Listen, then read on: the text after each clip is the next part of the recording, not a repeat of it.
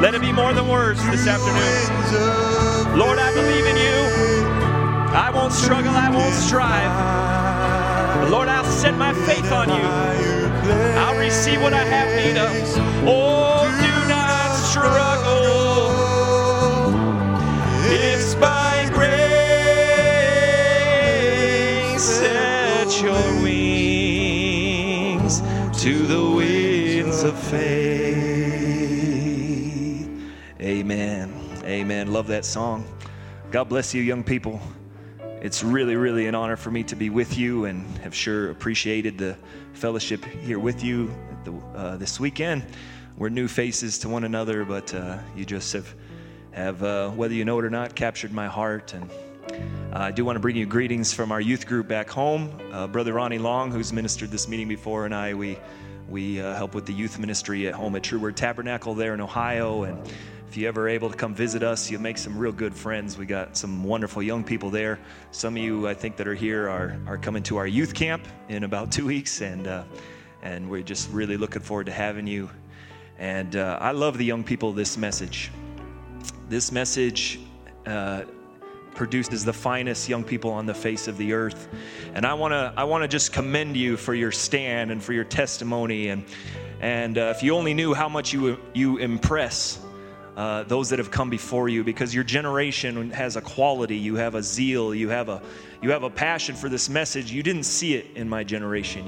We didn't see it among our peers, Brother Andrew. But God, amen, this message has not diminished over time, amen, but this revival has grown, it has advanced, and you're a part of it, young people. Nobody can take your place.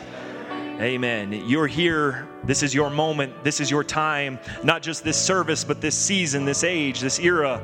Amen. With this word, you're indispensable to God. Amen. And as we minister this afternoon, I hope that will become something a little more clear to you by the help of the Lord. Let's turn to 1 Corinthians, the 12th chapter, and verse 18.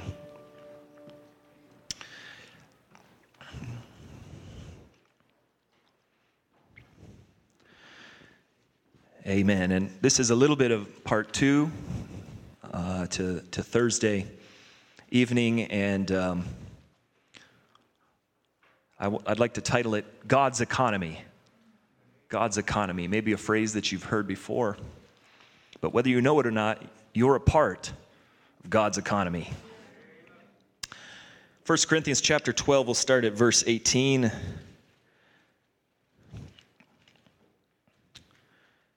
The Bible says, "But now hath God set the members, every one of them, in the body, as it hath pleased him.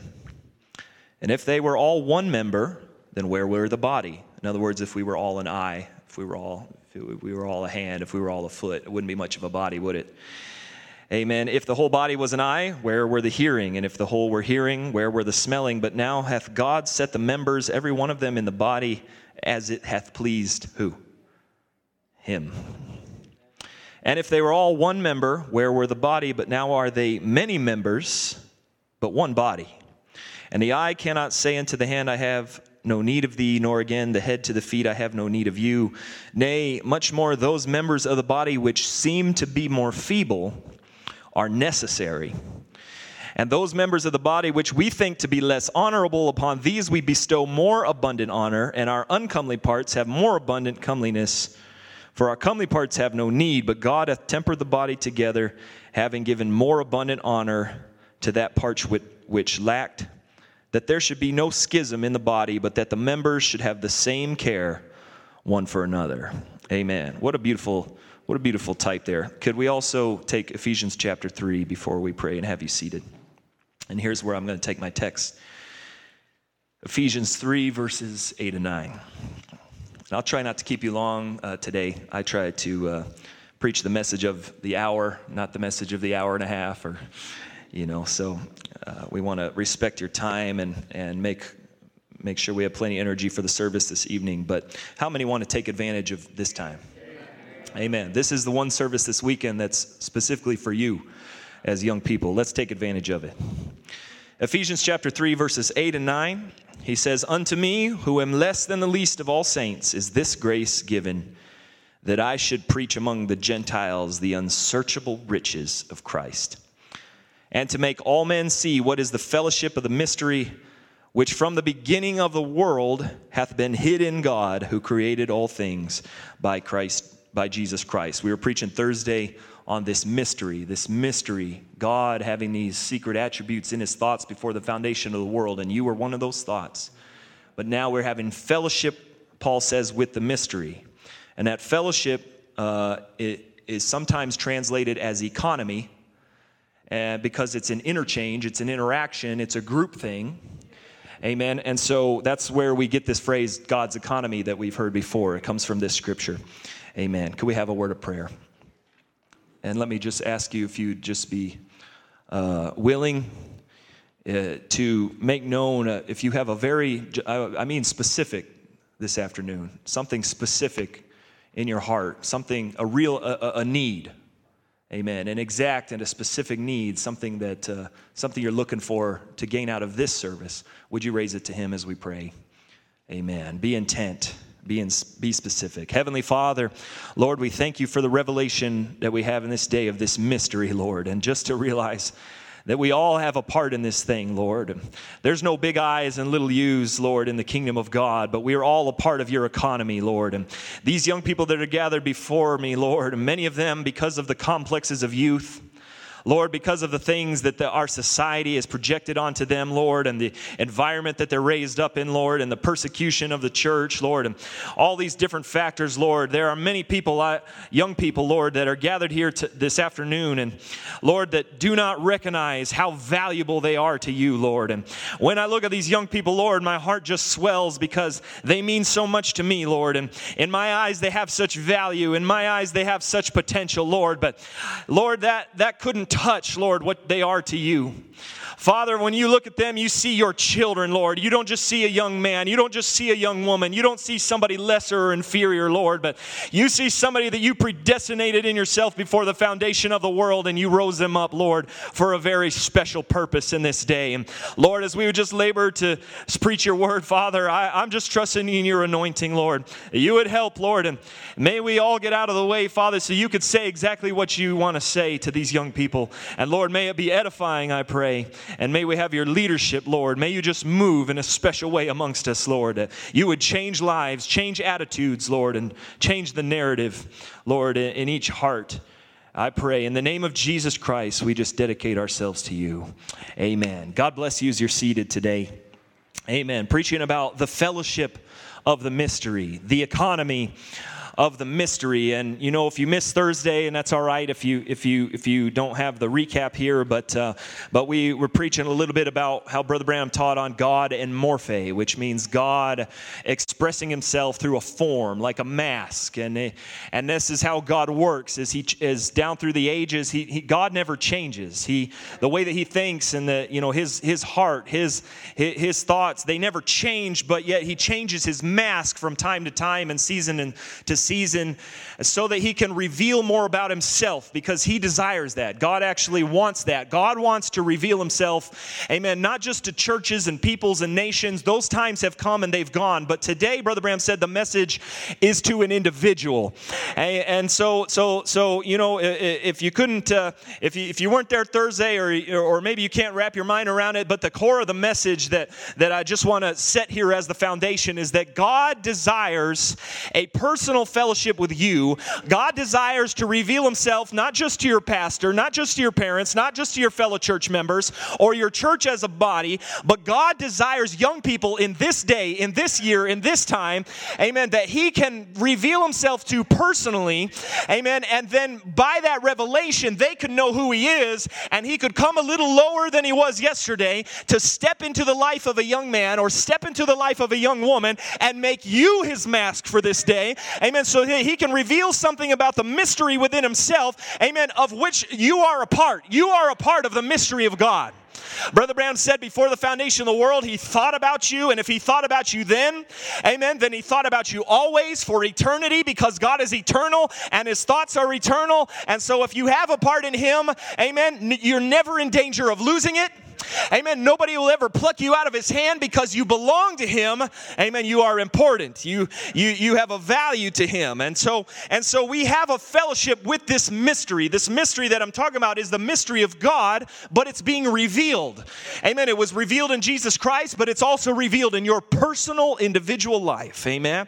And so you, as a mask for this word, you're giving life to the mysterious purpose that he had in his mind before the foundation of the world. You say, me, Brother Nathan, you are giving life to the mystery, to the purpose, to what he had in his heart before the foundation of the world. You have to do with it. You're a part of it. You're a part of God's economy, and that makes you as an individual. Now, as a church, you're very important to us because of the ministry of Brother Ed and the precious families that are here and the legacy of Brother Harold. You're important to us as a church back there in Ohio, but that's not what I'm talking about. I'm talking about you as an individual. Amen. Well, whatever church that you belong to, wherever you've come from, whatever family you were raised up in, you are very special. You are very important because this mystery is an economy. Amen. And you know what an economy is. We live in an economy. It's part of human nature to have, economy where there's trade and there's interaction, and you don't just live in your house and eat everything that grows up in your backyard, and you didn't build your own car out of the iron that was in your soil. There's got to be an economy, right? Amen. Somebody's got to provide the iron, somebody's got to provide the food, and somebody's got to provide the services, somebody's got to provide the work and the labor. Everybody's got to provide. Amen. And the only way you could survive, you can't even live in this world without taking part in the economy, right? Amen. So what I want to preach to you in God's economy is to make you think about it this way: participation is not an option. It is not an option. You don't get to sit in your hands, amen, and just be a consumer, amen, and just have everything come to you, amen. The world that we live in the naturally speaking, it's an economy. You have to participate, amen. But in God's economy, it's the same, brother, sister. Spiritually speaking, you don't get to just come to this message and just be a church member and just warm a pew and just sit there and consume and take everything in. But God has called you, even as a young person, even in this season of your life, amen, God has raised you up to take part in the economy of the revelation of the mystery of God. Amen. You're very, very important. The thing doesn't run without you. Hallelujah. Participation is not an option. Amen. You got to realize who you are. Brother Branham said, you. Somebody say me. Somebody say I. I was a son or daughter of God before there even was a moon, stars, or a molecule. You believe that about yourself? That's what a prophet said. You were sons and daughters of God, for you are only the physical manifestation of the attributes that were in God at the beginning. Amen. For there's only one form of eternal life, and he said that was you before. Amen. I love that word before because, we go through things as young people and we get into circumstances of our life, and, we have a certain spiritual temperature, and we've got struggles, we've got problems, and it's hard to get our minds out of the moment. But Brother Branham said, don't look at the moment, but think about before. Amen. Because before you ever made a mistake, before you ever fell in a snare, before you ever ran into trouble, you are a son. You are a daughter of God. You're older than the molecules of this earth. Amen. You came out of his mind. You're the offspring of Jehovah. You're the birthing of his loins. Amen. You young person, you young man, you young woman are a son or daughter of God, an eternal seed. Your eternal life. You were in the image of God. You were made and you were manifested. You were manifested. You were manifested for the glory and the fellowship of God. Amen. And therefore, as sure as your gene had to be in your father before your natural birth, your spiritual gene had to be in God, because you are an expression of the attributes of his thoughts before the foundation of the world. Brother Branham says, right. He says, no way around it. Come on, young people. There's no way around this thing. Amen. You might spend, like I did, you might spend about 20 years being raised up in a message church. You might have come out of a message family. Maybe your grandpa's a pastor. Maybe your daddy's a deacon. Your mom's a church musician. And you got that kind of a pedigree. Amen. But that doesn't do you any good in God's economy. Amen. Because there has to come a day, there's no way around it. There's no substitute for it. You got to come come to a personal experience, a personal revelation of Jesus Christ, not to your church, not to your family, to you as an individual.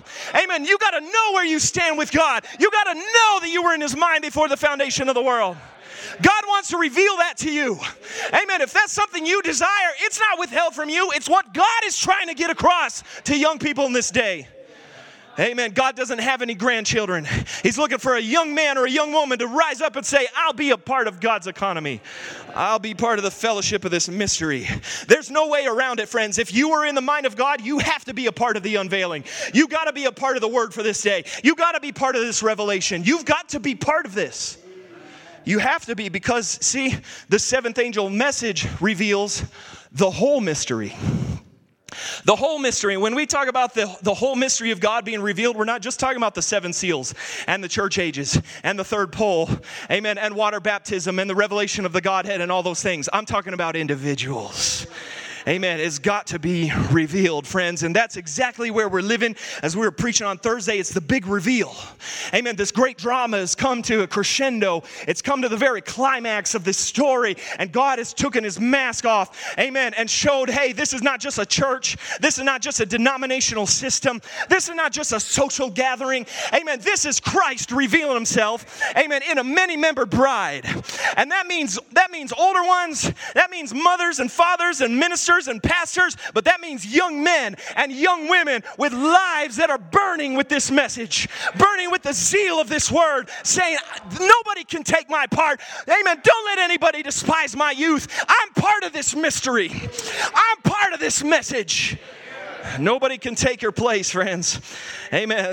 That's all I'm trying to tell you this afternoon. Amen. Every single attribute under this message, under this seventh angel sounding, every attribute has to be revealed. Everything has to be expressed. This is harvest time, manifesting time. Everything has to put forth fruit and prove what it is. One way or the other, friends, there's no way around it. It's going to be revealed out of your life what seed is in you.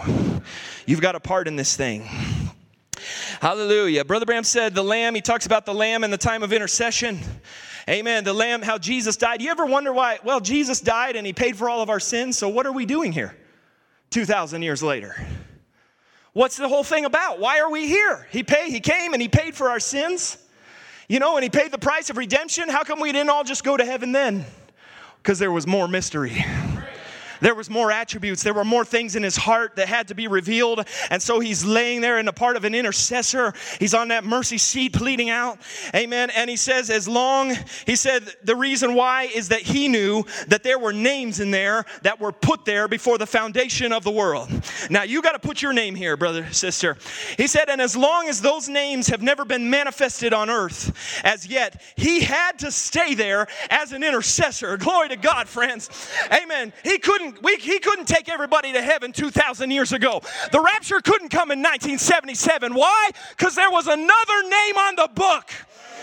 Amen. And the blood of Jesus Christ is in effect generation after generation. It's never too late as long as there's a name on his book. Amen. He won't lose a one of them.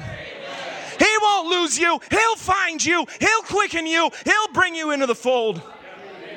Hallelujah. He won't fail to do it. Brother Bram said, as long as there was one name, for the sake of one name, amen, that had never been declared in the earth, Christ had to stay as an intercessor to take care of that name. Friends, there's no way around it. I'm here to tell you, you can't be halfway into this message. You can't ride the fence with this message. Amen. You've got to manifest what you are. But if you're one of his children, don't worry about anything. He'll watch over your name. If you're on his book, young man, young woman, you don't have to fear. You don't have to be afraid. Just trust the seed. As Brother Ron preached, trust that seed. It's going to manifest itself. He'll watch over that name. He'll watch over your name. Why? Because it's his name. It's his reputation. Amen. What kind of a good shepherd would he be if he could lose one of his sheep? Amen. The problem we have as young people, we have far too much fear about where we stand with God. And what I'm trying to preach to you, amen, is that God didn't choose you on the basis of what a good Christian life that you live. Amen. How good a boy or how good a girl that you've been. Amen. Is not what earns you into his presence. Amen. You didn't work your way into this thing. You weren't taught into this thing. Amen. You didn't study your way into this thing. Amen. But it was the grace of God. that elected you. Amen. He looked at you. Amen. And he chose you. Amen. He chose other people, but he chose you on that same level. He said, this one, amen, this name is going on my book. And nobody will ever take it off. Hallelujah. He's taking care of your name. This message is not just about, don't be deceived, young people. Amen. This thing isn't just about joining a good message church. You go to a good message church here in Edmonton. You have a good pastor. Amen. You got good family. You got good ministry. You got good leadership. Amen. But it's more than that, friends. It's not about having your name on the book. Amen. But it's by knowing by a personal revelation that your name's on his book. Hallelujah. That's what the Holy Ghost has sent. Amen. It's a token unto you. Amen. That's why you got to be born again. You got to have the Holy Ghost on the inside where his spirit bears witness with your spirit that says, I'm a son of God. I'm a daughter of God. My name is on his book. If that's not a reality to you, it can be. It can be. You don't have to leave this meeting this afternoon, amen, without a solid, sure, personal revelation that you are a son or a daughter of God with eternal security. Hallelujah. You got to have a revelation that your name's on his book. Amen. Because if your name's on the book of End Time Message Tabernacle, that only goes so far. Amen. And it ain't far enough. It's not enough for me to know that I belong to True Word Tabernacle. And I've sat under the ministry of Ray Erickson and Dwayne Lawson. And I thank God for those things. And God works through those things. But my security, amen, my identity is not on the name of my church. Amen. Or being associated with the name of William Branham. You realize there's only one name given under heaven whereby men may be saved. Amen. And that's the name that he's watching over. That's the name whose reputation he will defend. Amen. If you're one of his, if you're in Jesus Christ, then you're called by his name. Amen. You're identified with his attributes. If he's righteous, you're righteous. If he's holy, you're holy. If he's good, you're good. If he's got power, you've got power. If he's an overcomer, you're an overcomer. Not because of who you are or who you belong to, but because you're part of him. Hallelujah. You're in God's economy. Amen. A word. What is a word? It's a thought that has become expressed. Amen. And we talk a lot. You've heard good teaching. You've heard good ministry. And we talk a lot around this message about the word and the word. We've got the word. We believe the word. Amen. God restored the word. Amen. But what is the word, friends? Amen. It's got to be a little deeper than that. You got to realize you are the word. Amen, because you were the thought of God that now has been expressed, making you the spoken word of God. Amen. God didn't send a messenger to raise up a bunch of churches and build a new denomination, but he sent an eagle screaming over a chicken yard. Amen, so that somebody, amen, of a royal seed, of a royal lineage, somebody that belonged to him in the beginning would hear that prophet's voice and say, that's my Father's voice. That's not just the words of a man. Amen. Hallelujah. I don't know what you think this message is, young people. Maybe it's the lifestyle that you were raised under. Amen. It's the tradition of your home. It's the church that you belong to. It's more than that. It's a whole lot more than that. There's deeper things in here for you than that.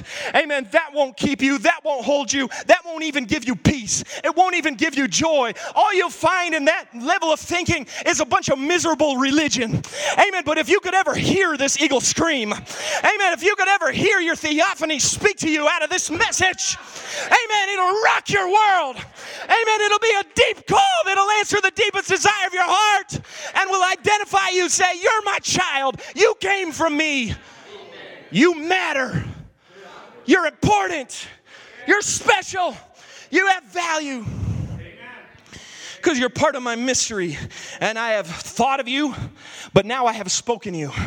And I have expressed into this age a group of young people, amen, that are called to overcome Laodicea, amen, and take the very changing of the body. Notice, Brother Branham said, the word had to be manifested. If you were a thought, you've got to become word. You've got to become manifested who you are. And when the word had to be manifested of a promise, he said God always sends a prophet to manifest that promise because the word of the Lord comes to him, right? The word of the Lord comes to a prophet. Moses was foreordained for the purpose. He was called to the job, and no one else could do it. No one else could do it. And when God has called a person for a job to do, there's no one that can take his or her place. There is no one, when God has called somebody, there is nobody that can take their place. Now, you're going to have to, we hear these things a lot as young people, but you got to really just let it settle in for a moment. That there's nobody who can take my place. God called me, amen, and I'm not interchangeable. I am not dispensable. I am not replaceable. I am part of his purpose. I am part of him. Amen. Brother Branham said, there is no one that can take your place. Amen. There's no one that can take your place. I like how he said it, with your peculiarity. Now, we're all peculiar people. Some of us more than others. Amen. But see, God made you the way that you are in a peculiar way, in a unique way, on purpose. It was on purpose. Oh my. Amen. Let's just read on. He said, there's no one can take your place with your peculiarity. Now, Brother Branham just begins to share personally from his own heart. He says, there's how often I've wondered. And he said, I would have liked to take Oral Roberts' place. Amen. I would have liked to take Billy Graham's place or be somebody like that. But he said, I can't be Billy Graham. But neither can Billy Graham be me. I can't be Oral Roberts, but Oral Roberts can't be me. Amen. Amen. Are you getting it, young people? He said, you are each one set in God's economy. Just for its place. One fasts all the time and communes with God. And another one casts out devils. Amen. Because this one is fasting. Remember, somebody came to Brother Branham and they said, Brother Branham, I've been fasting and I've been praying and I've been putting in a lot of work. I've been really making a lot of sacrifice and I still never cast out a devil. You know, so what's wrong with me? Because what's happening in my life is not what's happening in your life, Brother Branham. Brother Branham said, you got it all wrong. He said, you're supposed to fast and pray so I can cast out the devils. Amen. So see, in God's economy, you can't measure yourself by somebody else. Amen. You can't expect God to reveal something in your life that he's just because it's being revealed in somebody else. That's not why he raised you up. Amen. If God needed another Nathan Erickson, he already raised up a Nathan Erickson. He already raised up an Andrew Dodd. He already raised these ones up. Amen. He doesn't need another Nathan. He doesn't need another Andrew. But he needs you. He needs you. Amen. Because your peculiarity fits the very need that he had in his mind before the foundation of the world. Amen. It's the whole body of Christ working together. The unity. The unity. Brother, sister, you are an authentic, you are a one-of-a-kind work, a creation of God's expression. You think, well, Brother Nathan, I'm not really anything special. Oh, yes, you are. Amen. Because the great artist of creation, the one who painted every rainbow, the one who painted the sunset, amen, the one who dotted the stars up in the heavens, amen. He, as Brother Ron preached, he watched over your grandfather and your grandmother and every ancestor that you had and everything that ever happened in your life and everything that you've been through was God with the paintbrush of the artist, amen, painting you, amen, expressing you, building you into what he wanted for his purpose, for his glory, for the need that he wanted to meet through your life. Through your life. Amen. You got to accept that for yourself. Amen. And here's the beautiful thing about God. God doesn't do anything halfway. Brother Branham said, God doesn't make halfway Christians. He doesn't make halfway preachers. Sometimes a preacher's halfway, but God doesn't make halfway preachers, halfway Christians, halfway young people. He doesn't do anything haphazard. He makes all things beautiful in his time. Amen. So you got to believe that about yourself. Amen. That don't sell yourself short. Amen. Don't let the devil, amen, assign his value to you. Amen. Trust God's evaluation of you. Amen. He said, you're precious. You're accepted in the beloved. You're a part of me. You are my creation. You are my word. I thought about you. I meditated over you. I spoke you. I expressed you. I painted you. I sculpted you. I formed you to reveal my mystery, to make you part of my great drama. I gave you purpose. I gave you life. I gave you breath. Hallelujah. Brother Branham said, he said, your name was put on the Lamb's Book of Life before the foundation of the world. And think of this now. He said, the color hair that you have. It comes down pretty real, right? The color hair you have. Some of you would change your hair color if you could. Some of you would change the color of your eyes, but Brother Branham said the color of eyes that you have, Amen. The stature that you're in, some of you would add an inch, some of you would give one up. Amen. But the stature that you're in, God's seen you before the foundation of the world. And it was so wonderful hearing Brother Ron preach last night, because I grew up, I've heard over decades of my life, amen, I've heard Brother Ron preach that God chose the color of your hair. God chose, I've heard him preach that quote so many times as a young person, but you know what? It took me a little while to believe it. Amen. But what I want to tell you, young people, is that you got a right to lay hold of that in the face of every complex that you have, everything you would change about yourself, all that insecurity, all those thoughts of insufficiency, friends. You are allowed to lay that aside and take hold of God's predestination and say, friends, you realize that a Christian doesn't love himself, love herself. It's not Christian to love yourself. But let me tell you something to encourage you. Amen. As a Christian, when you get a revelation of your predestination, you can love being yourself. You can love being who God made you to be, friends. Amen. Amen. I admire Brother Ron. I admire Brother Ray. Those are my heroes. Amen. But you know what? I like being Nathan Erickson. And I like doing what I was called to do. And I like being me. I didn't used to think that way as a young person, but God gave me a revelation that I've got a part in God's economy. And nobody else can fill it. Nobody else can do what I'm called to do. Nobody can do what you're called to do. Nobody. God never thought up a backup plan for you. He didn't have a few different concepts that he could run with if you didn't work out. You are a perfect, foreordained creation of God. You are predestinated unto adoption. You are What is adoption? It's a positional placing. You're predestined to fill a spot in this tabernacle, in this temple of restored worship. You're one of the stones in that wall. And you might wish you were shaped a little different. You might wish you looked a little different. You were painted a different color. But friends, if you're in this temple, amen, then you are housing the glory of God. Amen. You become the vessel. You become the container of God's holy presence. And anybody in this world who wants to get to God has got to come through you, because you are his house. You are a stone, a lively stone that has been built up, and you've been placed and you've been shaped in the way that you are shaped. And nobody's shaped quite like you. Nobody can fill your place, friends.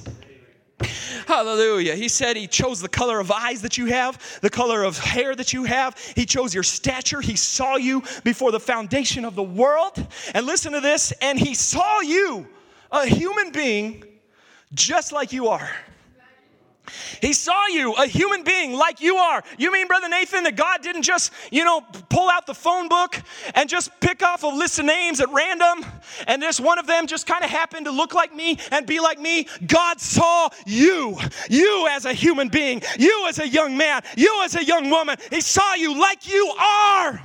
And he said, I choose that one. Put that name on my book. That's the one I want. You didn't win God's election by some lottery of chance. He didn't just spin the wheel and you got lucky. God chose you. He foreknew you. He saw you. He saw what you would look like. He saw what you would be. He saw what you would go through. Me? You. Not anybody else in this room that I'm preaching to you, but you. Amen. Put that name on my book. Like we preached on Thursday, Christ, the Holy Spirit, he wants to come into you with your temperament. Amen. It's kind of easy to see that God would want to come and take over a person. And like Brother Bram said, he wants to think the thoughts he would think through that person. He wants to speak the kind of words he would speak through that person. He wants to do the kind of things he would do through that person. That's amazing, but that's a little bit easier to wrap our head around. Amen. Until you realize what Brother Bram's describing is God wants to do it through your temperament.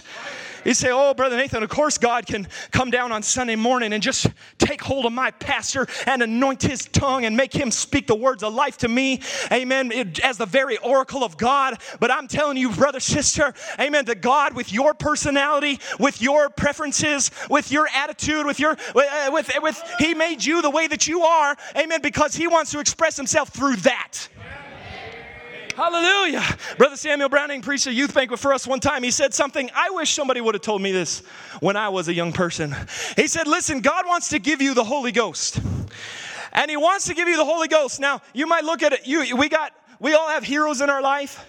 So you might look at Brother Andrew, and you're 31, Brother Andrew, and you think, there's a young man who's got the Holy Ghost, and he's got the blessings of the Lord in his life. But God doesn't want to give you the Holy Ghost to turn you into a 31-year-old. He doesn't want to give you the Holy Ghost to make you another Andrew Dodd. God wants to show the world what the Holy Ghost looks like in a 13-year-old, in a 14-year-old, in a 15-year-old. Amen. He wants to reveal a mystery through you. Amen. And nobody else can do it. He wants you. He wants you. You say, Brother Nathan, I want him. I want Jesus. I want the Lord. I want a real experience. He wants that. That's why you feel that pull. That's why you feel that draw. Amen. Don't look at all the mess that you're in and the things you're dealing with and all the issues you got right now. Look way down deep in your heart and you feel that tugging. You feel that pull. Something pulling on you saying, hey, I belong to something higher. There's a higher walk for me. There's a higher realm. Amen. I've come from somewhere. I've fallen from some glory. Amen. Listen to that voice. That's God calling you and saying, hey, amen, I've got this one. I've got that one. They're in their position. They're doing what I called them to do, but I've got more mystery. I've got more expression to do, and I want you to do it. I want you to be my instrument. I want you to be my paintbrush. I want you to be my microphone. I want you to be my sculptor's tool. I want you to be my hammer. I want you to be my broom. I want you. I want you. Hallelujah. He's in you with your temperament.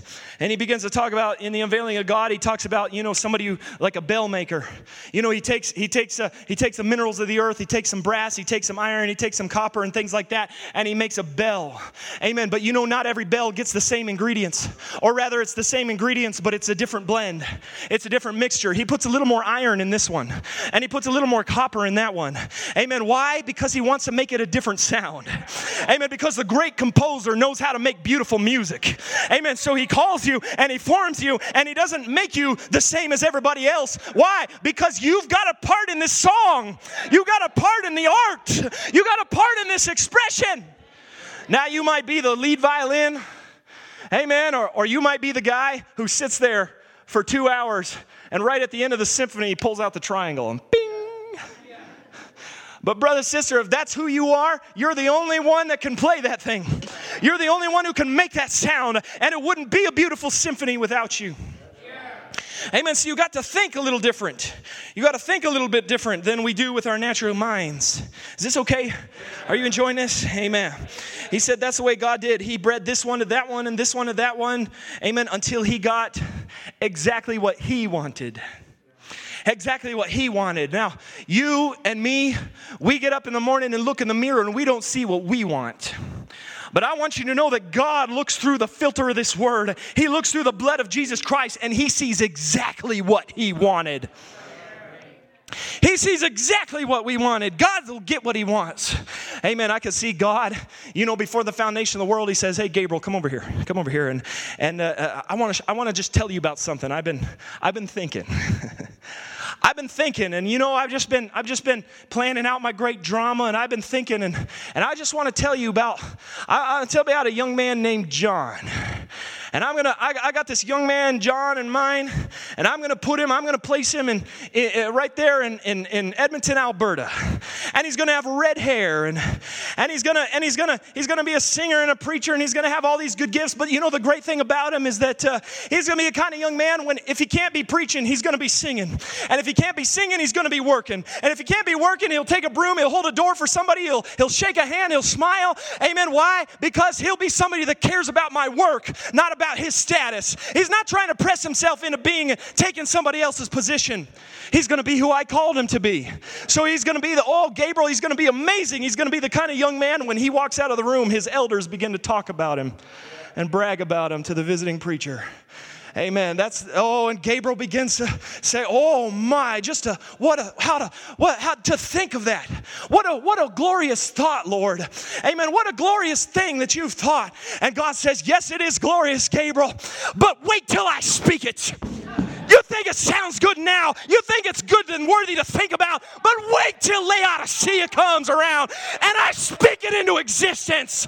Young person, God planned you. He foreknew you. Amen. He chose you. He formed you. He loved you before you had existence. Amen. But you did exist in His thoughts, in His mind, in His choosing. Wait till I speak it. Just wait till I speak it. Can't you see? That's what this message is revealing to us, is that cry of God's heart, that passion, that zeal of God to say, oh, I can't wait till I get to Laodicea. Amen. Because there's a group of young people there in the year 2023. Amen. That I have been waiting all this time. I sent preacher after preacher and prophet after prophet, working my way, amen, to you and to you and to you. Amen. I can't wait, amen, amen, to see my bride in full view. Oh, it's glorious to think about. But wait till I speak it. Wait till I speak it. Hallelujah. And now we're looking around. You look at the one sitting next to you. What you're seeing the spoken word of God. You're seeing things that God thought about before there was a moon, before there were stars in the sky. Amen. And God hung every star in a certain galaxy to tell your story. Amen. The first Bible He wrote in the stars. The second Bible He wrote with ink and pen. But the third Bible, the final voice, the final age, the final people will be a living, breathing epistle. Written and read of all men. And you think that because I'm a preacher, maybe I should have the attitude like, I'm so glad you young people could come hear me today and have the honor of hearing my sermon. Friends, amen, not under the revelation of this message. When I look out, I think what an honor it is. Amen, what a blessed thing it is to stand here, amen, in these shoes, amen, and look out at the purchase of the blood of God, amen, and the very thoughts of God spoken and expressed in this age. Amen, to have even a glimpse in my heart of what God thinks about you is worth everything to me. It is my honor to stand here and talk to you and look at you and see what God has wrought, what God has created, what God has spoken into this world. Friends, you're His thought. You are eternal. You are special. You are powerful. Say, oh, Brother Nathan, power, there's preachers and they lay hands on the sick and they do miracles and exploits. And Brother Branham did a lot of supernatural things, but I'm just me. I don't have power. Brother Branham said that the least little touch of God. He said God doesn't have big heavy spots that's powerful and little weaker spots that are less. Amen. He said the least touch. The least touch. You say, Brother Nathan, I got a lot less of Christ in me than this one or that one or the one that I'm looking to or the one that preaches to me. And I'm the least one, Brother Nathan. I'm the least one. If I'm part of this body, I'm the skin on the bottom of the little toe. Amen. Then if you are, amen, then you're right down there where the action is, because you're the closest one to the neck of the enemy and all of hell is under your feet, even if you're the least one in His kingdom. God, amen. The least touch of God, Brother Branham said, is omnipotent. Not half powerful, not sometimes powerful, all powerful. Omnipotence lays in you. Deity lays in you.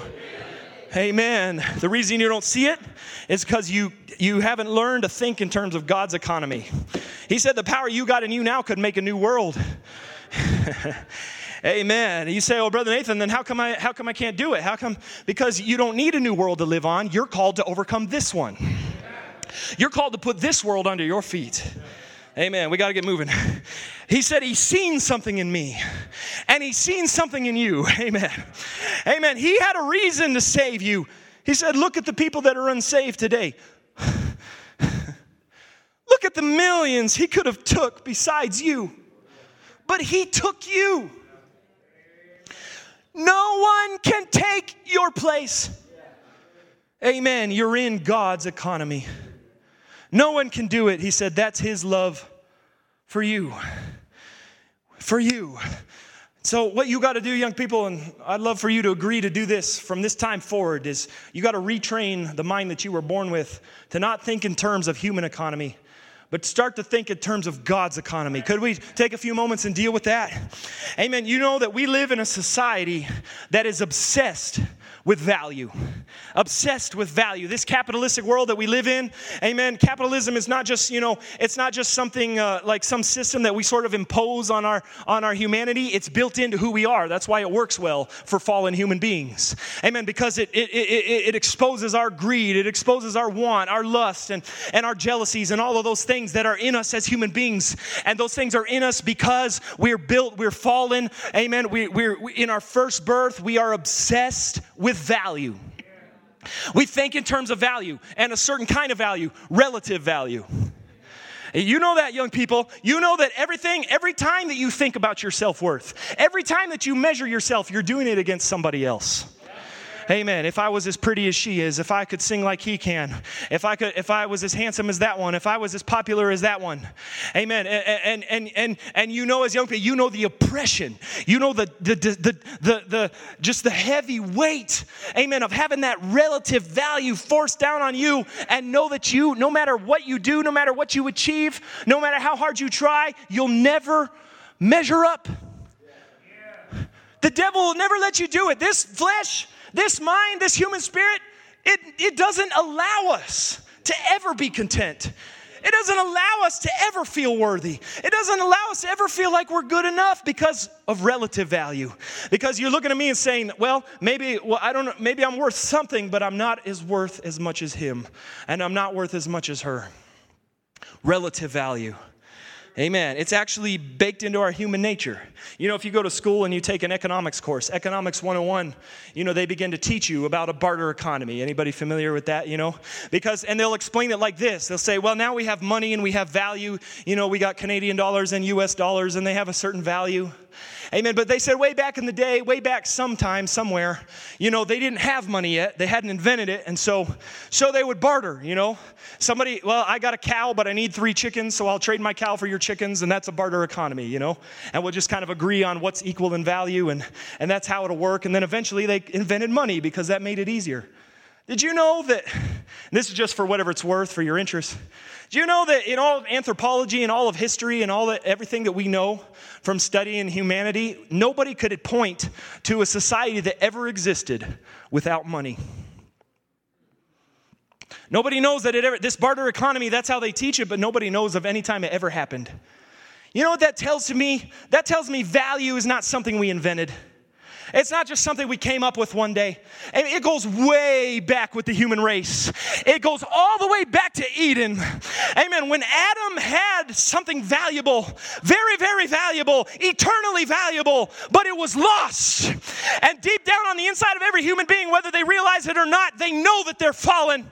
We know that we're unworthy. We know we need redeemed. Somebody's got to buy us back because we're not enough. We're not worthy. We never will be. Because we lack value. Amen. Amen. You need redemption. You know that you're lacking value. You know that you're never enough. You'll never feel like you're enough. You'll never feel worthy. You'll never feel loved. You'll never really be able to just let go and be comfortable in your own skin. Why? Because of this value that's imposed on you by your first birth. In the economy of this world, you will always be compared. You will always be compared. In human eyes, you can't escape it. You will be compared. You will come up lacking. But in God's economy, God does not look at relative value. God looks at eternal value. And something is only valuable to God if it was in his mind at the beginning. If it's part of his eternal life, then it has value, and it doesn't have high value or low value or medium value. It is value. Amen. Because it's eternal, and you are the eternal seed of God. And I don't care how much the devil wants to compare you to somebody else. I don't care how much your peers will compare you or how much you'll be asked to measure up to somebody else. God doesn't measure you by anybody else. He only measures you by the blood of his own son. And that's your value. Amen. In this economy that we have things like inflation. You know, where you got to go down to the supermarket, you got to pay $12 for a dozen eggs. Eggs aren't worth $10. It's just something that happened in the economy. It was a fluke. It was some flawed mechanic. Something got messed up somewhere, and now you got to pay a price for those eggs, and the eggs aren't worth that, but you have to pay the price. But in God's value, amen, in God's economy, there's no inflation. There's no market manipulation. He doesn't mess with the interest rates. In God's economy, the price is the value. I said the price is the value. And if God would pay the blood of his only son, if God would shed his life, then your value is the value of the blood. You're the value of his own life. That's your value. Is the price that he was willing to pay. God didn't get a poor bargain. Amen. God didn't get God didn't get ripped off. God knew what he was paying, and he was willing to pay it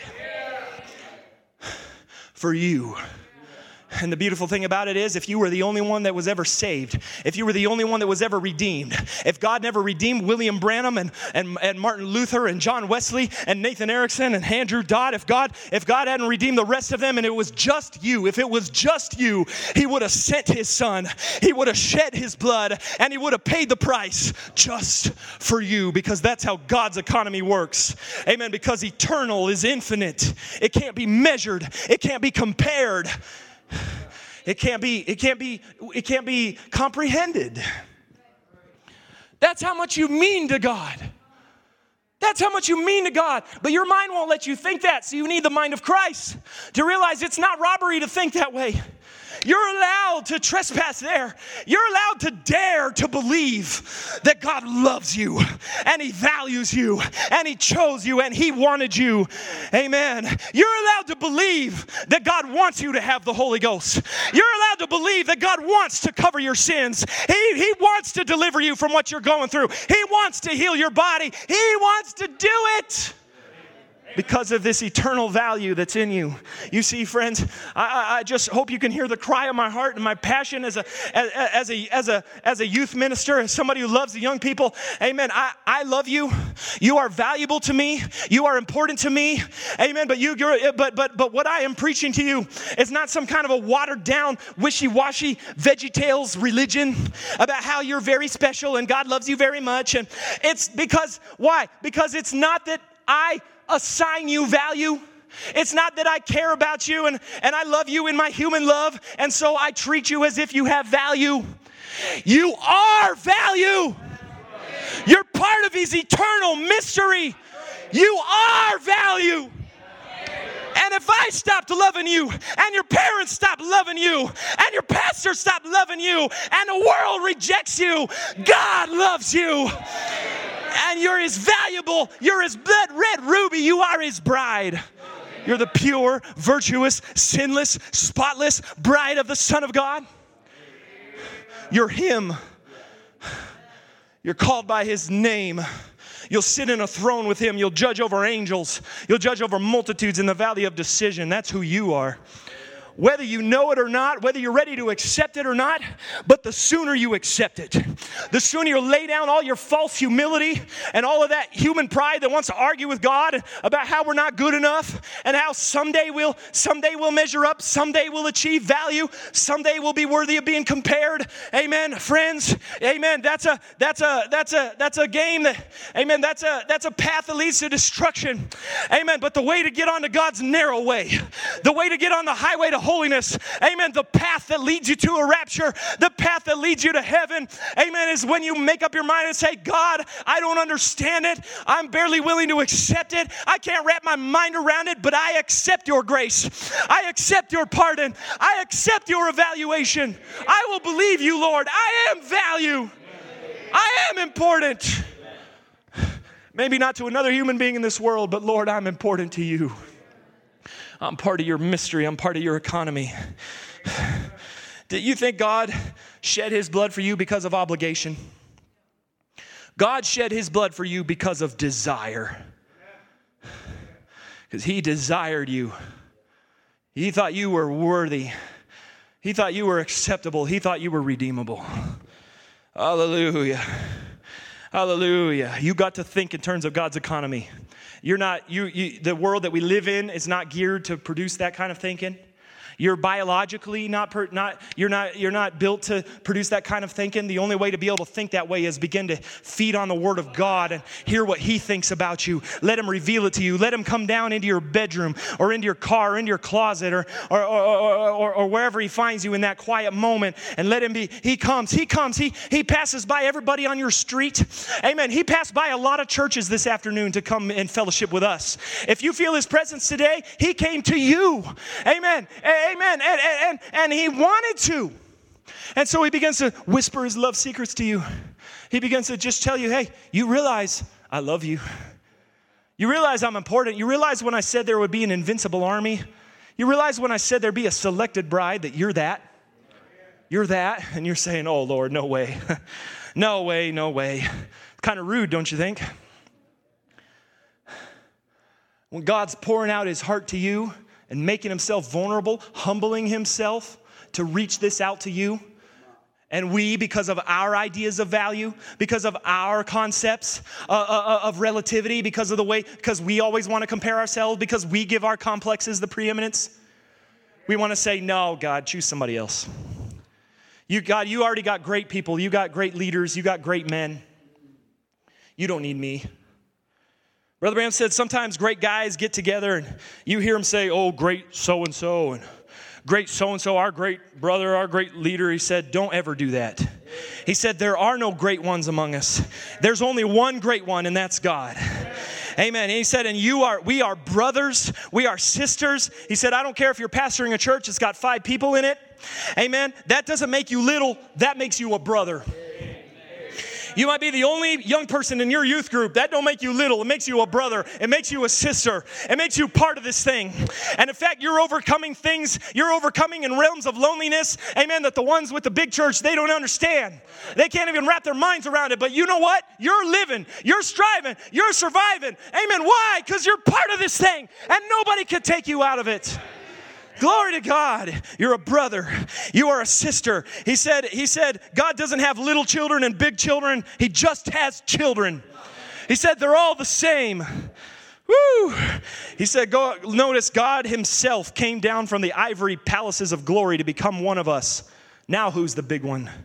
He didn't come down here to take the form of a priest, but a servant. He didn't come and lord over us. He pitched His tent with us. He stood at the grave of Lazarus and cried hot tears just to know what you're going through. The sympathizing Jesus. And what did He do as a servant? He washed the very clay that He created. He washed the feet of His apostles and others. Now who's great? You know, we think in our terms of value, we see big ones in the kingdom of God. We see little ones. We see those through our human understanding, but you've got to realize there's only one rank in the kingdom of God. That's foot wash flunky. If Jesus Christ would leave the splendor of heaven and the King of all glory, the creator of the universe, would kneel down on the floor and wash the dirty feet of some foul-mouthed fisherman, amen, then how are you and I going to think anything of ourselves, friends? Amen. But praise be to God, it was God that thought something of us.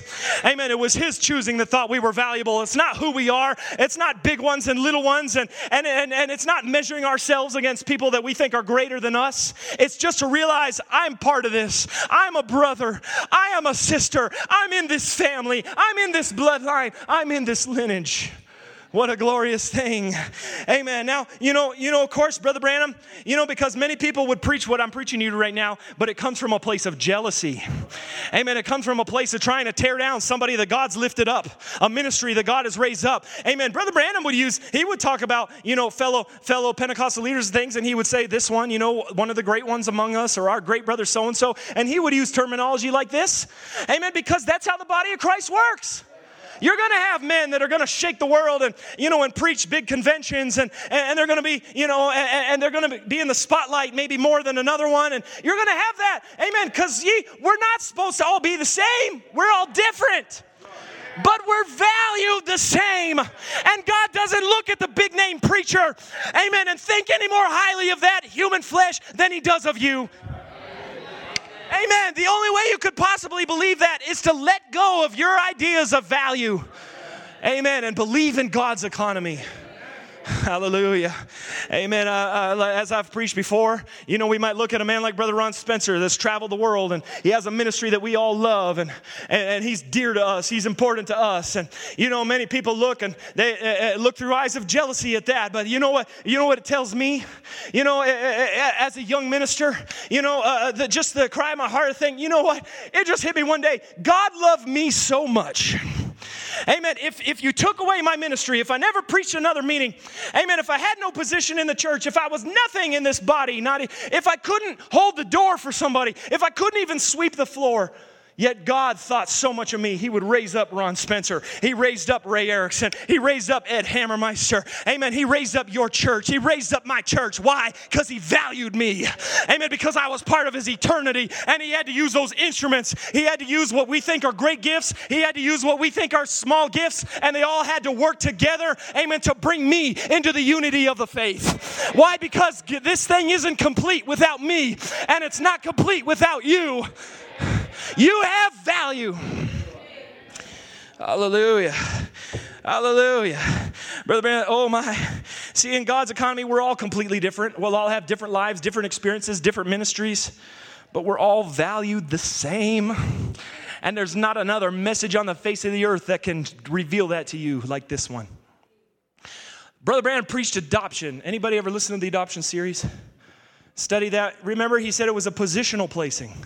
And so you are called, you're predestinated to an adoption, which means you've got a position in this thing. You've got a place that's reserved for you, and nobody else can fill it. And only a prophet could preach it. Now, God could have come down to a lot of men in the 50s and 60s, big charismatic leaders and Pentecostal, revivalists and overseers and bishops. And there was a lot of men that God could have come down to and said, "Hey, I pick you. You're gonna preach." You're going to preach these people into an adoption age. You're going to usher forth the adoption. You're going to bring it to the church. You're going to teach it. You're going to break it down. And you know what it would have been. It would have been some guy on TV in the biggest city in the world with 1 million people around him on the center stage. He'd be emptying out hospitals. He'd be walking on water. He'd be doing the supernatural. And look at the adoption has come to the church. Look how powerful I am. Look how big my ministry is. Look at my worldwide outreach. There would have been no room for you. There would have been no room for me. But Brother Branham comes and he preaches adoption. He said, if God's called you to be a farmer, you be the best farmer there ever was. If God called you to be a mechanic, if God called you to be a factory worker, if God called you to be a housewife or anything that the world might not value, amen, but if God called you to it, then it's of eternal value. We don't all have to be prophets. We don't have to all be fivefold ministry. Amen. But we got a part in the body. And the Bible said the ones that we think are less honorable, on those are bestowed more abundant honor. And the ones that you think you can do without, you can't. You can't have a church without young people. You can't have a successful meeting without a youth group on fire for the Lord. You are the thermometer of the church. The best meetings we've ever had in our home church are always the first one after a youth camp, a youth meeting, or something like that. Amen. I was explaining this to our young people. You realize why that is? You did that. You did that. Amen. Because you got to a meeting, amen, where you were valued.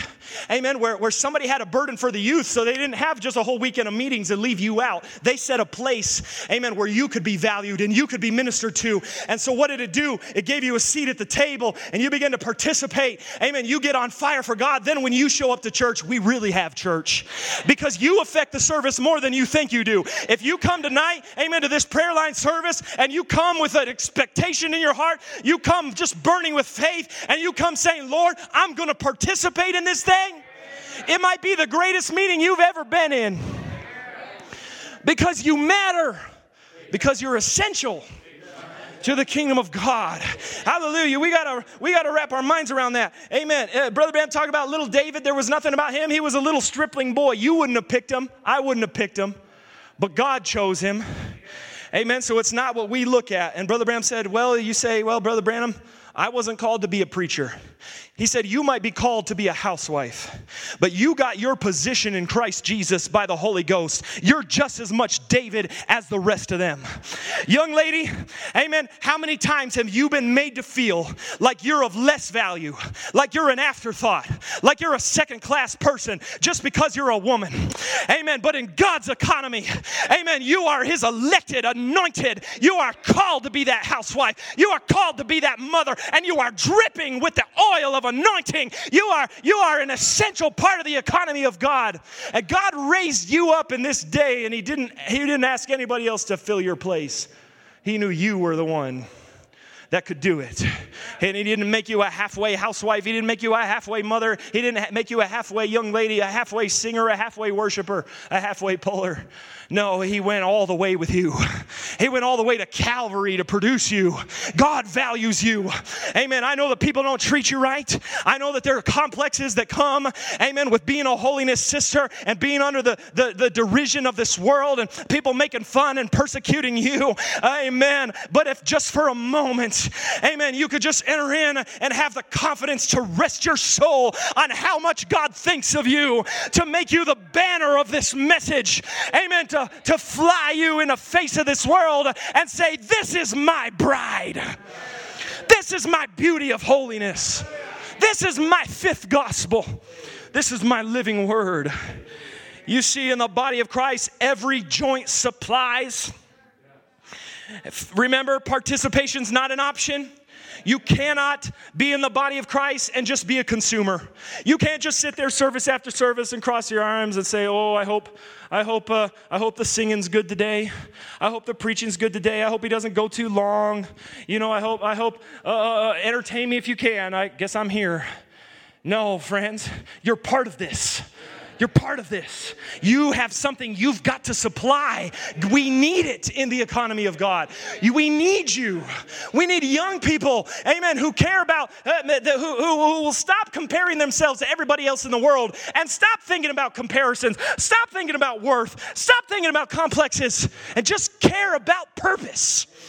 Just care about purpose. Say, oh, I don't care. You know, I don't care what I have to be or what my role is, or what anybody thinks about me, but let me be a part of this eternal story. Let me be part of this. Nobody in the body is without purpose. What is the mystery behind the message? Christ in you. Christ in you. So the mystery is what's being revealed. Not to you, but through you. What is being revealed through you? That's a question to ask yourself. What does God want to reveal through me? Amen. Not to your life, but through your life. Jesus preached about the 11th hour workers, and there was a group of people that came right at the end, you know, and they came, and there were people who had been working all day in the field. And then at the 11th hour, some workers came, and they just had a short, quick work.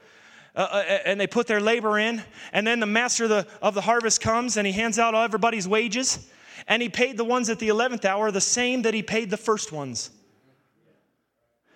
And they begin to look at that and they say, that's not fair. That's not just. You just got here. And now you think that you deserve the same reward that the ones that came before you, the ones that were here in the first place? You think you deserve what Peter had? You're a young person in 2023. The Lord might come tomorrow. And you think you get to have what Paul had and Peter had? You think you got a right to what Brother Branham had? When you're a teenager in the last little sliver of light? Doesn't sound fair, does it? Amen. And so people got upset about it, but you know what the master said? He said, I've got a right to call who I want to call. And I got a right to pay them what I think they're worth. Amen. He said, and there's many that are called. There's a lot of people called, but there's very few that are chosen. Amen. So if you're chosen, then you deserve the wage. You deserve the value because I called you and you answered and I chose you. Amen. And I want to tell you, young people, everybody that God called, everybody that God chose, there's a wage that's due to them. Amen. There is a wage. You say, well, I don't deserve it, Brother Nathan. I just got here. I'm just a young person. Amen. That's all beside the point. You don't deserve it, but it's your due. You've got it coming. It's promised to you. You say, Brother Nathan, there's not enough time to make a difference. The Lord's coming tomorrow. Brother Bram said if the Lord was coming tomorrow, but my roof needed fixing, I would get up on that roof with a hammer, and when the Lord came, I'd be up there fixing that roof. I say, God, give us a generation of young people with a cry in their heart, say, Lord, the time is short. There's not much opportunity, but I will use the opportunity that I have to work for you. Well, I don't have a ministry, Brother Nathan. I don't have a special talent. Maybe all you have is a hammer. Maybe all you have is a broom. Maybe all you have is a kind word. But I'll tell you what, we need it. We need some young people that care about the work. Amen. Moses just had a stick. Moses knew he couldn't do it. Moses knew he couldn't be who he was called to be. But the Lord said, what's that in your hand, Moses? He said, this old thing, this is just an old dry stick. God said, good enough. Samson just had a jawbone. Shamgar just had an ox goad. Young people, what's in your hand? That's good enough. Join the work. Join the work. There's so much work to do. There's generations that came before us that split churches and hurt feelings and preached false doctrine. There's a whole lot of work to do. There's work for our generation. We've got a cause. We've got a purpose. We've got stories to rewrite. We've got situations to change. We've got scars to heal. And you can be a part of it if you'll just take what's in your hand and join the work. The world's not hurting for potential. It's not that we don't have a lack of thirsty people. We don't have a lack of hungry hearts. Amen. There's a huge harvest. Jesus said the harvest is great, but the workers are few. One time I read something, it stuck with me all these years. It was one of those times, a little different from now, but it was one of those times in the economy where the unemployment rates were really high. And you know the struggle of young people of looking for good work and things. And it was one of those times when there was just nothing to be found. And everybody was saying, there's no work. There's no work. And I read something, somebody said, they say there's no work, but there's bridges falling apart. There's young people going hungry. There's people that are homeless. There's sickness in this world. There's disease. There's war. There's lots of work. There's just no jobs. And never confuse work for a job. Young people, never think that just because you're not a deacon, and just because you're not a preacher, and just because you're not a pastor, and just because you don't have a position in your church, and just because nobody sees what you're doing.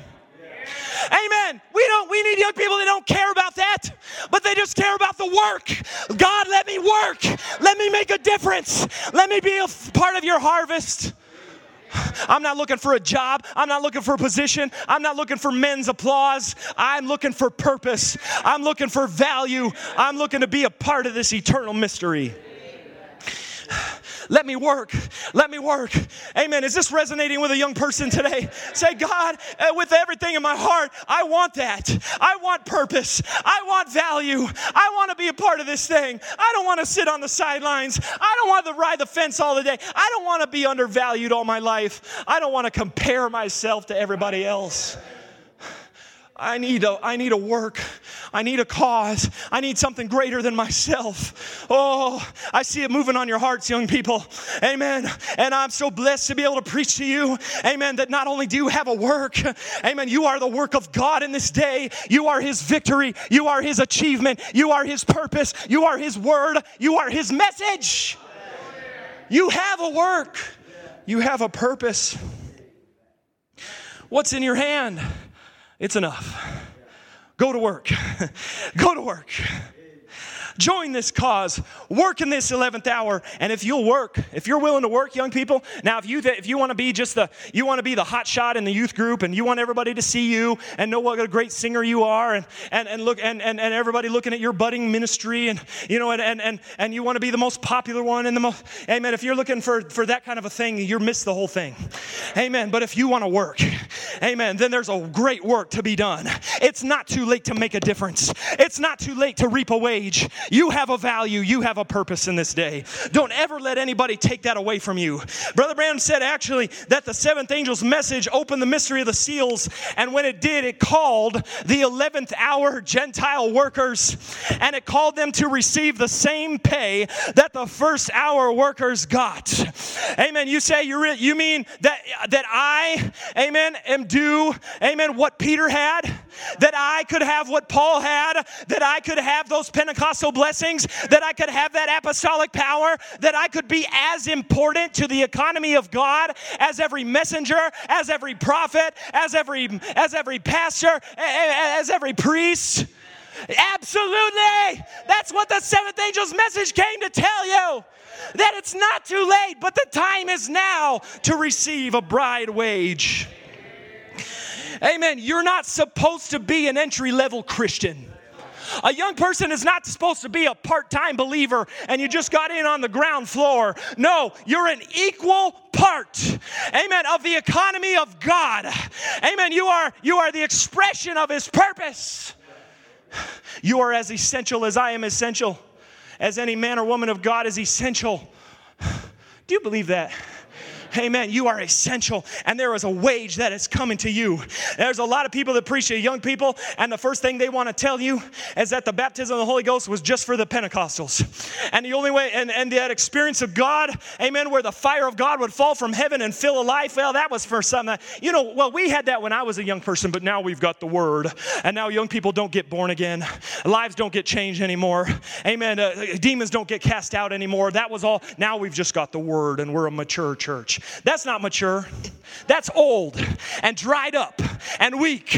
But thank God for a generation of young people, amen, who recognize, amen, that if He did it for my father, if He did it for my grandfather, amen, then the same wage, that same Pentecostal blessing, I've got a right to partake of the baptism of the Holy Ghost. I've got a right to know Jesus Christ personally. I've got a right to have the fire of heaven, amen, fall from the sky and fill every fiber of my being and baptize me into the work of God. Brother Branham said in 1965, after the seals, in case you care about that, he said, I believe that Pentecost began without an ending. It is to every creature. It is to all times. It is to all places. Pentecost should always remain, and the Pentecostal blessings should be upon the people. And what is the Pentecostal blessing? It's the confirmation of the resurrection. Now, if we're going to sit around and belong to a church and talk about how Jesus is risen from the dead, you got to write for something a little deeper than that. Amen. Because He didn't just call you out so you could talk about how He was risen from the dead, but the resurrection life, the quickening power, the Holy Ghost is promised to you by a Pentecostal blessing that Christ Himself can fill your life and make you the evidence of the resurrection.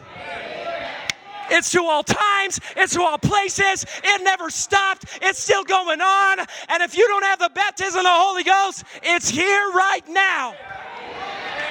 And it's His desire to give it to you. If Jesus is risen, there should be a confirmation in me. I want my value. I want my purpose. I want my wage. Brother Branham said, are we really getting the people to Christ? Or are we just getting them to church?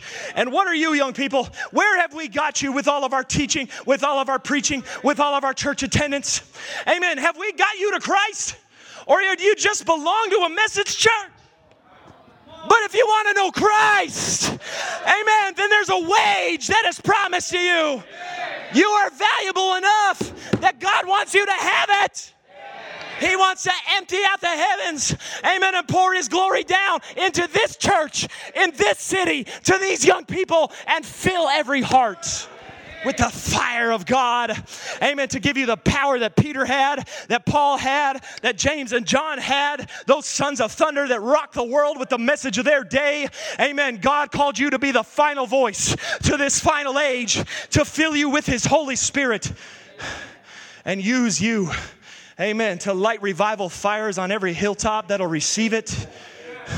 That's another post 63 quote. Amen. God didn't ask you to join the revival. He called you to be the revival. And He promised it would be here. He promised you would have it. He promised it to all times and all seasons. Amen. I grew up in a message church. I was a message brat. Amen. I had the pedigree. I have always, all of my life, I have been associated with the message. I'm a third generation message believer, but God doesn't have any grandchildren. God doesn't have any grandchildren. And all of that never paid off. I never reaped a wage, amen, by grandpa being a pastor. I never reaped a wage just by dad being a deacon. I never reaped a wage by being raised right and talking right and dressing right and hanging out with the right people and belonging to the right church. I never reaped a wage, amen. But one day in a house, amen, in the state of Michigan, there was a group of young people gathered together. It wasn't church. It wasn't a youth meeting. It wasn't a special service. It was just a youth gathering, amen. But at that youth gathering, amen, we got in one mind and one accord, and the power of God came from the heavens, amen, like a heavy weight, and it baptized a house full of young people. Amen. Not in 1963, not in 1977, but in 2011, 2012, God sent a revival. He said every generation has to receive its own revival. Your grandfathers and grandmothers had their revival. Your father and your mother had their revival. But don't you realize, 11th hour workers, that you've got a right, amen, to the wages of life today. Amen. You won't reap the wages of sin. You're not called to death. You're called to life in the Holy Ghost. Life in Jesus Christ. I was there, amen, when the power filled that building just like it was in the upper room. It was exactly the same as it was on the day of Pentecost. Amen. And I've gone around and testified about that. Amen. And I've been criticized for it. I've been called Pentecostal. I've been called behind. I've been called a fanatic. I've been called all those things, but it's too late for that because I've already earned the wage. I didn't earn it. I reaped it. Amen. I was granted this wage. You can't tell me God doesn't fill young people with the Holy Ghost.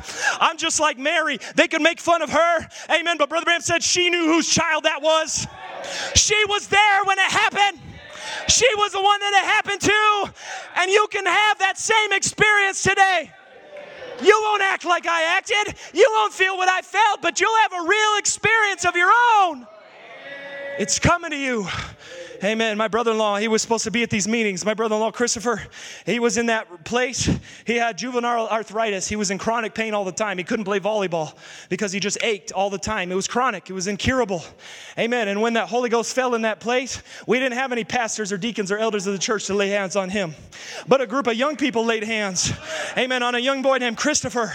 Amen. I asked him years later, said, Christopher, is it true that really, you know, was that a true healing? He said, I've never had a single symptom since that moment. You can't tell me God doesn't heal anymore. You're too late. I've already got the wage. My little sister, her name is Lauren. Amen. She battled fear all her life. She was the most timid, backward little girl. Amen. She battled with fear. She had complexes all of her life. Amen. And she just had just enough courage in that atmosphere to say, you know what? I want deliverance from that thing. And I lived with her at that time. And I witnessed, amen, that one day it was this. Amen. But the next day it was a whole new girl with a strength, with a boldness, with a faith. Amen. You can't tell me God doesn't change lives. You can't tell me he doesn't deliver. I was there when it happened. Now the devil is a cruel taskmaster, and he doesn't want you to receive the wage that you're due. He doesn't care if you belong to church. He'll let you have a little bit here, a little bit there. He'll let you raise your arms in song service once in a while. He'll let you get a little excited when the preaching is going on, but he doesn't want you to have a living wage. He doesn't want you to receive a blessing that'll stay with you on Monday and Tuesday and Wednesday and Thursday. Amen. He doesn't mind if you get a little, if you get a little blessing at a youth camp, but that's just a one-time bonus. And then you're going back to that slavery. Amen. He's a cruel taskmaster. He doesn't want you to earn enough from this word to have a living. He doesn't want you to have freedom. He doesn't want you to have a meaning. He doesn't want you to have purpose. He doesn't want you to receive value. But you know what we're going to do this afternoon? We're throwing a revolution. I say you're promised a wage. You don't have to live below your privileges. You don't have to live a miserable life without the full baptism of the Holy Ghost. You can walk in full blessing. For the promise is to you, and it's to your children. It's to as many are far off. It's to as many as the Lord our God shall call. And glory be to God, He's calling a group of young people in Edmonton today, saying, join the revolution. Throw aside, amen, get out from under that taskmaster. Don't let the devil dictate your value. Don't let him tell you what kind of a Christian you got to be. Don't let him make you a part-time believer. Don't let him just let you to the fence and no further. This is promised to you. This is due you. You could never earn it, but it's already paid for. And we would stand to our feet now as the musicians would come.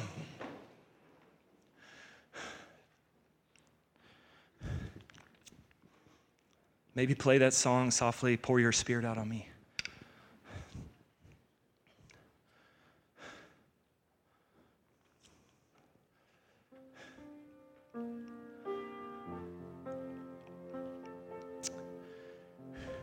It's promised to you. It's promised to you. The revival didn't end in our parents' generation. Our grandparents' generation, Brother Branham's generation.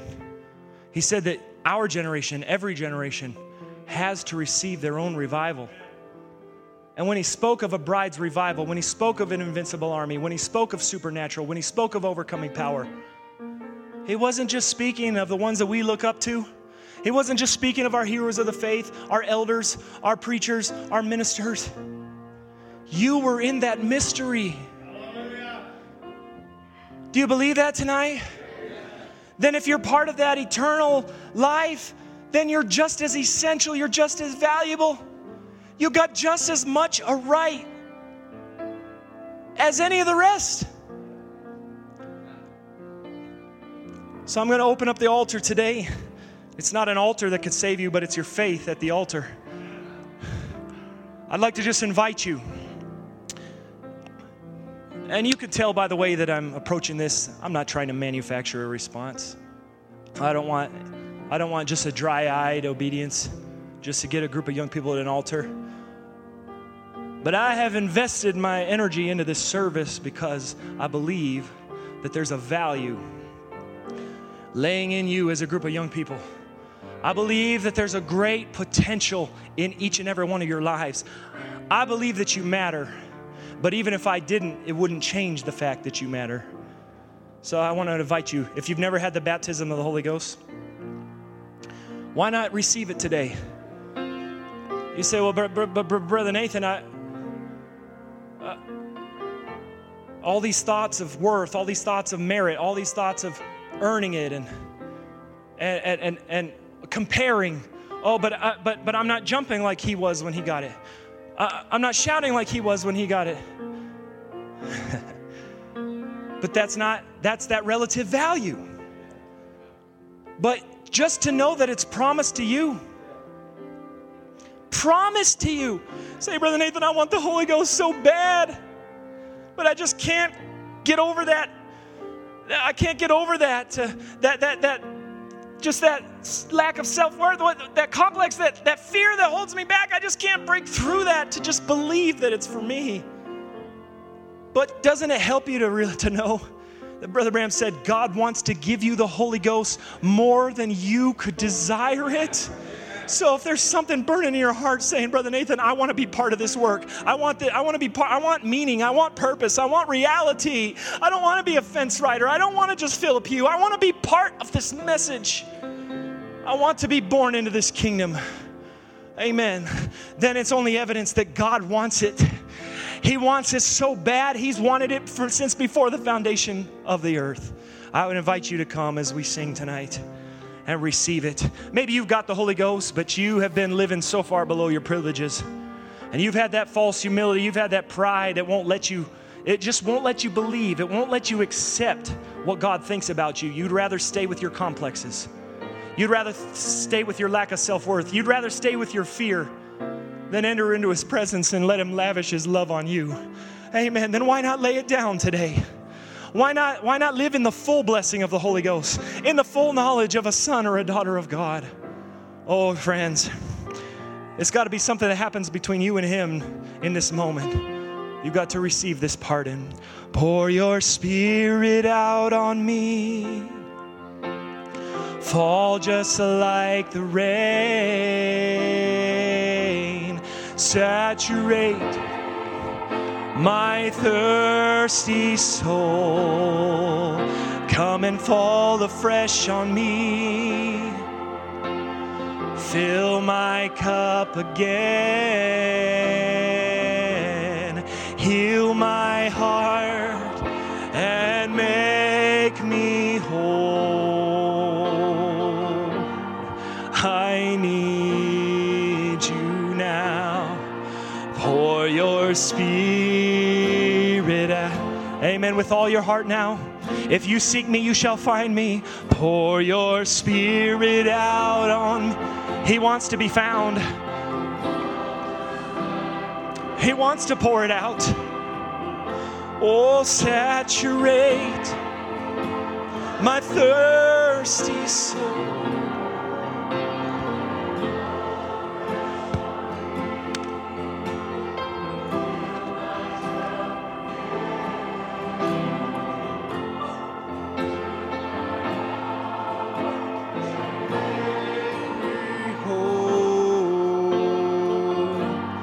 I need you now. Pour your Spirit out.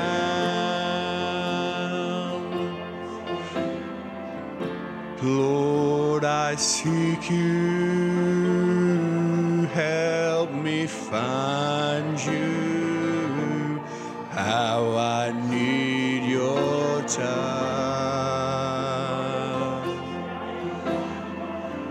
Oh, find my dry and broken places,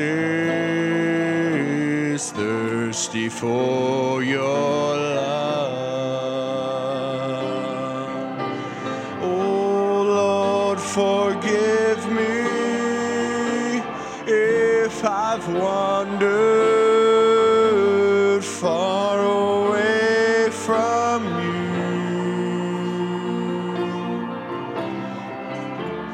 You are all I've ever needed. Come and make me new. So pour your Spirit out on me. Fall just like the rain. Saturate my thirsty soul. Come and fall afresh on me. Oh Lord, fill my cup again. Heal my heart.